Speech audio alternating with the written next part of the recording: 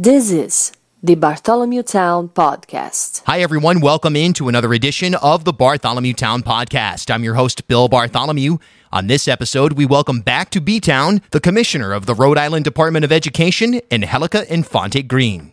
All right, obviously, plenty to discuss with the Commissioner today, and coming up on Tuesday of next week, we're going to have the Executive Director of the National Education Association of Rhode Island Chapter, Bob Walsh, on. So we'll have a variety of voices here discussing education. Now we're a couple of weeks into back to school in Rhode Island, starting to get some numbers on COVID test results and so forth. And it's interesting here in the episode, you'll hear it, but the Commissioner revealing that there's actually more positive COVID tests coming out of students who are at home learning versus in school. So I don't know where that's coming from. Plenty going on in this department, and we get to pretty much all of it with the Commissioner in this fast-paced episode here on B-Town. By the way, great to hear from all of you out there. You can send me an email anytime. It's Bill, B-I-L-L, at ripodcast.com, or tweet at me at Bill Bartholomew. If you'd like to support the independent journalism, opinion, analysis, and entertainment that B-Town has become known for, a good way to do so is to become a B-Town insider. Not only will you receive exclusive monthly content,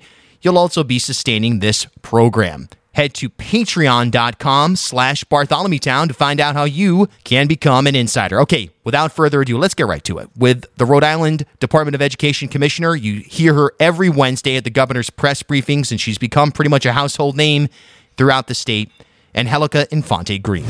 So how's it been on your end? I mean, I saw you on the first day of school for Providence, and look, it is what it is, right? I guess we're going back to school in a pandemic, so it's about mitigation, it's about control. There's no magic wand, unfortunately. But from your perspective right now, where do we stand? Are you confident that we're in a good place? I feel good about the openings we've had. I can tell you, I just came from a school right now. I just came from Central Falls, from Raices, and I was able to see the kids, how they had spaced them out, what the teachers are doing. They're doing kind of a hybrid model. So I think we've been really successful. I think the superintendents, principals, teachers have worked really hard. Once they're in the building, they're excited to be there, right? I think that's, we've had some cases, but very minimal. And I think that it's the new way we're going to have to operate. We're going to look at things a little differently. I just watched these kindergartners coming out of the bathroom and getting hand sanitizer pumped on their hands and standing on these green circles on the floor. It's just different. Everything is going to be different for all of us. One of the things that we hear a lot, or at least I've been hearing a lot from people who have either kids inside a school system or teachers, is a concern that a lot of the elements of infrastructure that are in place right now, so open windows or doing as much outdoors as possible, isn't sustainable into the winter. And we've obviously had a bit of a chilly start to September here. I guess not start, but here in the middle of September. So is that a concern of yours, that there's going to have to be some shifts towards indoors, and how that may play into mitigating the virus? Yeah, I don't think it's a concern. It's about planning, right? Thinking about that right now. So we know that if we have, there are multiple solutions. We were actually talking about this yesterday. If there's a HEPA filter, then we're good, right? That's the gold star. But in some places, they were saying we could turn up the heat and keep the fans going. So we're coming up with different ideas of how to do it, because it is about mitigating and being creative and making the space also comfortable. So I think it's all those things, but we are thinking about it because it is coming a little quicker than we hoped. It's like my favorite way to drive around: blast the heat and have the windows open. It's a perfect combination, I guess. Yes. Well, we have to figure it out. It'll all depend on each building, each classroom, and we're looking into that already because we do have to plan. With respect to virtual learning, distance learning, a few weeks ago, I had some students on from a few different schools who were discussing what kind of worked for them and what didn't work for them when it came to distance learning. And I was actually surprised by a number of the kids really were enthusiastic about distance learning because they, in depending on their situation, it may have expanded their, I guess, the method that they learn, whether it's being outdoors in more of an exploration manner from a science perspective, or more of a, I guess, an individual approach to getting assignments done. So I guess, what has your feedback been from students and teachers about this hybrid model and how to make distance learning not necessarily, a hard second place to in-person learning when it comes to the school year? So it's mixed, to be honest with you. Some students had a great experience, really enjoyed the freedom of being able to kind of work around a different schedule. Other kids need a little more guidance and support and found it difficult. So I think it depends on the students. But what we want to do is make sure that we learn from this. So what are we going to keep when this pandemic is over? What part of this are we going to make part of our education system as we move forward? So we have a lot of kids that have to work, for example. Would they benefit from some of their classes being virtual so that they have a little flexibility? So absolutely. These are things that we are going to see what makes sense to keep and how do we plan differently. But also, where have been the missteps and what do we need to strengthen? We know that for the little kids, it's a very different experience. Do you sense that from school nurses' perspective that as far as in-person learning right now, the systems for assessing a person who may be, whether it's a teacher, staff member, student, that sort of boots on the ground assessment of whether or not somebody may be symptomatic or a carrier of COVID, do you feel like that infrastructure is in a good place? Because obviously we've got the testing sites. We know the basics. Don't come to school if you have the red face on the app, all that. But just as far as somebody's in school, they feel sick, is that assessment process in place? Yes. So interesting that you asked that. So we had a case in a school, and the nurse was the school nurse sent the person to get tested, and it was a positive. It was an adult, but she was able to say, okay, you need to go get tested. And it showed us how well it worked. And it all happened within maybe 3 hours.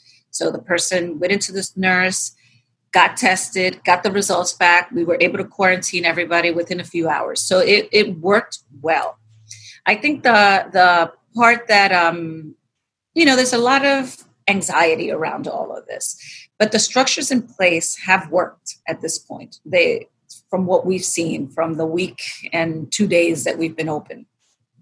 What about school sports? There's, obviously football's canceled, but I was involved in sports here in Rhode Island. I did play in the interscholastic league when I went to school, but I was a referee for forever in soccer and even basketball. And I've heard concerns from referees who have said, hey, look, there's no real way to keep social distancing in a soccer game.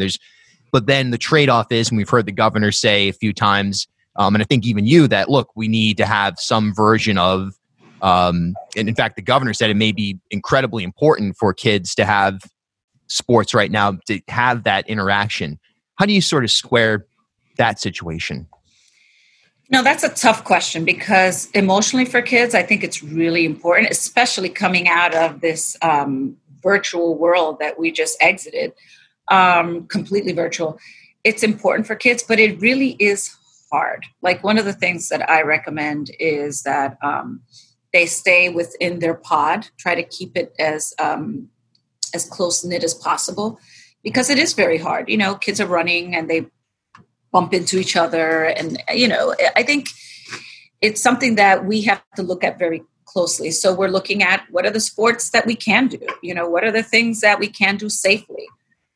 Running, is there cross country? Like, what are the things that we can do that the kids still feel the energy, get to be outside, get to, compete safely? So there are some sports that are easier to mitigate than others. So that's what I recommend as we start moving forward. There's been a lot of finger pointing in the media, and you've got, particularly in Providence, where the teachers union has called press conferences, and then a few hours later, the superintendent may say, well, wait a minute, the opposite is happening in a number of different situations.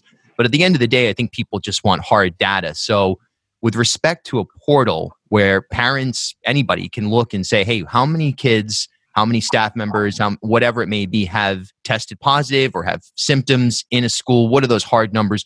How are you going to present that from a communications end present that to the public? It's just going to be very factual, right? This is what's happening.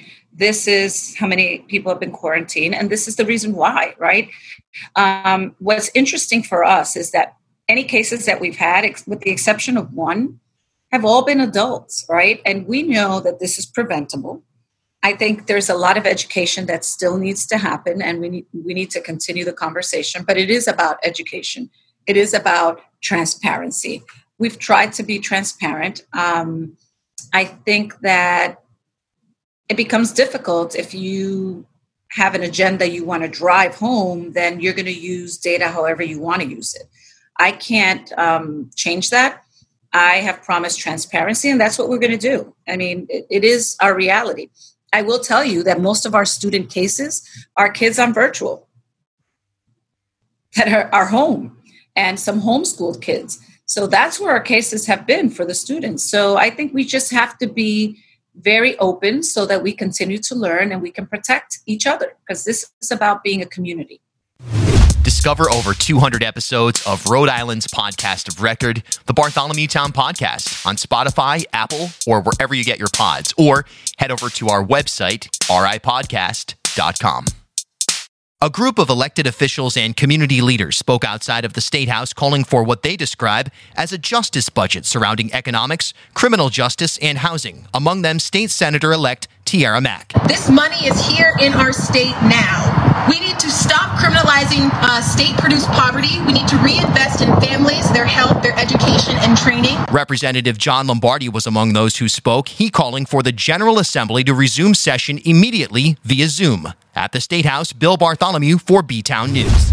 Providence Mayor Jorge Elorza was joined by a panel of community leaders in announcing the first phase of the truth-telling, reconciliation, and reparations project his office initiated. But here in Providence, we're leading the way and truly offering up a model that, as we continue to move forward and show success, can be a model for the rest of the country to follow on how to confront the issue of racism and anti-Blackness. The mayor wouldn't commit to what the specifics of reparations may look like, but did say he is taking concrete recommendations from the community. In Providence, Bill Bartholomew for B-Town News. When you assess things from an infrastructure standpoint, if you're comparing certain schools in Providence to a brand new school in North Providence or Barrington, there's obviously going to be things that, COVID aside, are difficult for some people to swallow, or just in general, it's going to be difficult to make that comparison. So how are you and the Department of Education assessing something that is a problem in the context of COVID versus just a general problem, and then also presenting that to the public? So I think that's an awesome question, because I've been thinking a lot about that when we've been having these conversations about the buildings. And the buildings are old. Nobody is denying that. But does that mean that the air isn't flowing the way that it's supposed to? No, it doesn't mean that. We do know the buildings are old. I think we can't conflate things. And I think we've been doing that. And we need to stop doing that, because, cleanliness is the highest it's been, let's say, in Providence. Right? I went to one of the oldest buildings and the floor was shining. So I think it's different than, you're going to have one situation in Barrington, you're going to have a different one in a different place, but we have to talk about that context and how is this being mitigated within that context, and not conflate the two, because, having a tile not being in place is very different than not having the air moving the way it's supposed to. So those are two different things, and we need to make sure that we're having the right conversation. There's a lot made about the walkthrough versus inspection. That's something that was, in the one hand, it was a talking point. At the other hand, it was sort of a realistic way of assessing things. I talked to some of the people off record who were doing these walkthroughs, and they said, look, I'm not qualified to break down if something, a HEPA filter is the grade 13 filtration versus whatever it may be. But as far as right now and moving forward in the school year, what kind of oversight are you providing that zeroes in on expertise from an engineering and scientific perspective, and how routine will those walkthroughs be? So I think the walkthroughs were meant to, so there's clear mitigation. If you don't have a Merck 13, I know way too much about this than I to know. That's not something that my office does, right? That has been all the agencies collaborating. That's not something that I have expertise in. So I think if you don't have this, but you do have a box fan, you're okay. And if you don't have a box fan, then you have to have a filter. Some things are just black and white, right? And I think that we have that. And we have had experts come in and train the people that are going out what to look for. That doesn't make them experts, but it is very clear what needs to be there. So if you don't have one thing, you have another. There is no, it isn't as complicated as we have made it. The airflow is the most important part. People are talking about air quality. It's not air quality, it's the airflow. And I think those are the conversations that we need to have. And I think at the end of the day, we need to remember that this is all preventable, right? We know what to do to prevent it. We didn't know that a few months ago, but we know that now. What's it been like for you now that you've, over the last month and change, become a fixture of these Wednesday press briefings? What's that like backstage at the vets before you walk out onto the stage to address the state? Because that's fairly unprecedented as far as becoming a household name. Obviously, Dr. Alexander Scott, and of course the governor, and to a certain extent, Director Smiley and others have been a part of this as well. But what's that like for you? I mean, that sort of changes your role. You've always had a public voice and so forth, but now it's almost like, all right, I've got to walk out there and calm the nerves in a way that's genuine on a weekly basis. Yeah. I have to say that it's stressful, right? Because I think people are relying on you to calm the nerves, to be transparent, to be open. I hope that I am those things because I try to bring in what is happening and be very factual about it, but also bring in the reality, the emotions around it. I get that this is very stressful. I get it. You know, I've been quarantined myself. I've taken the test 3 times. I know how stressful it is. But all we can do is be honest about where we are, what we're doing, and move forward. I think that's hard. But I will tell you what's been pretty amazing has been the response that we've gotten from little girls throughout the state. I have this card that I walk around with that I wish I had it out. It's in my pocketbook where it's Wonder Woman. And the mother talks about how her daughter looks at the press conference and has made things very different for her. So I think it's a different way of functioning. But it's really being transparent about what we're doing. And also having people understand, like there's a lot of, Commissioner, don't close down the school. I don't close down schools. I do education. So there's a little bit of confusion. But what is amazing is that we do work as a team. So I feel pretty lucky. I talk to other people in other states where they don't have that team approach. And what I've learned about Rhode Island is that it's hard for us to realize that we can be leading in certain things. And I think in the whole COVID pandemic, we have been. It still doesn't feel good because we're still in a pandemic. But I have to tell you that Dr. Alexander and I, on the phone every night, our teams are meeting every night. And that's a different way to lead than in other states. It's also interesting because some people have sort of shot down the importance of, I guess, other talkers, if you will, in this market. I've heard them kind of say, well, it doesn't matter that it's 3 women up there or, 3 moms and so on and so forth. And they've tried to squash that as something nonsensical. And I do in a way it is, you can say it's superficial, but at the end of the day, it's unique and it is important. And I do think you'd be dishonest to say that it doesn't impact the viewer and the person receiving the information to have 3 women up there who are experts delivering that information. I mean, do you feel that? Do you get that feedback? I do. I do. And it's not to say that men are not as important or don't care as much, because I have to tell you, I say this all the time. I can't do what I do if it weren't for my husband. I have to be totally honest.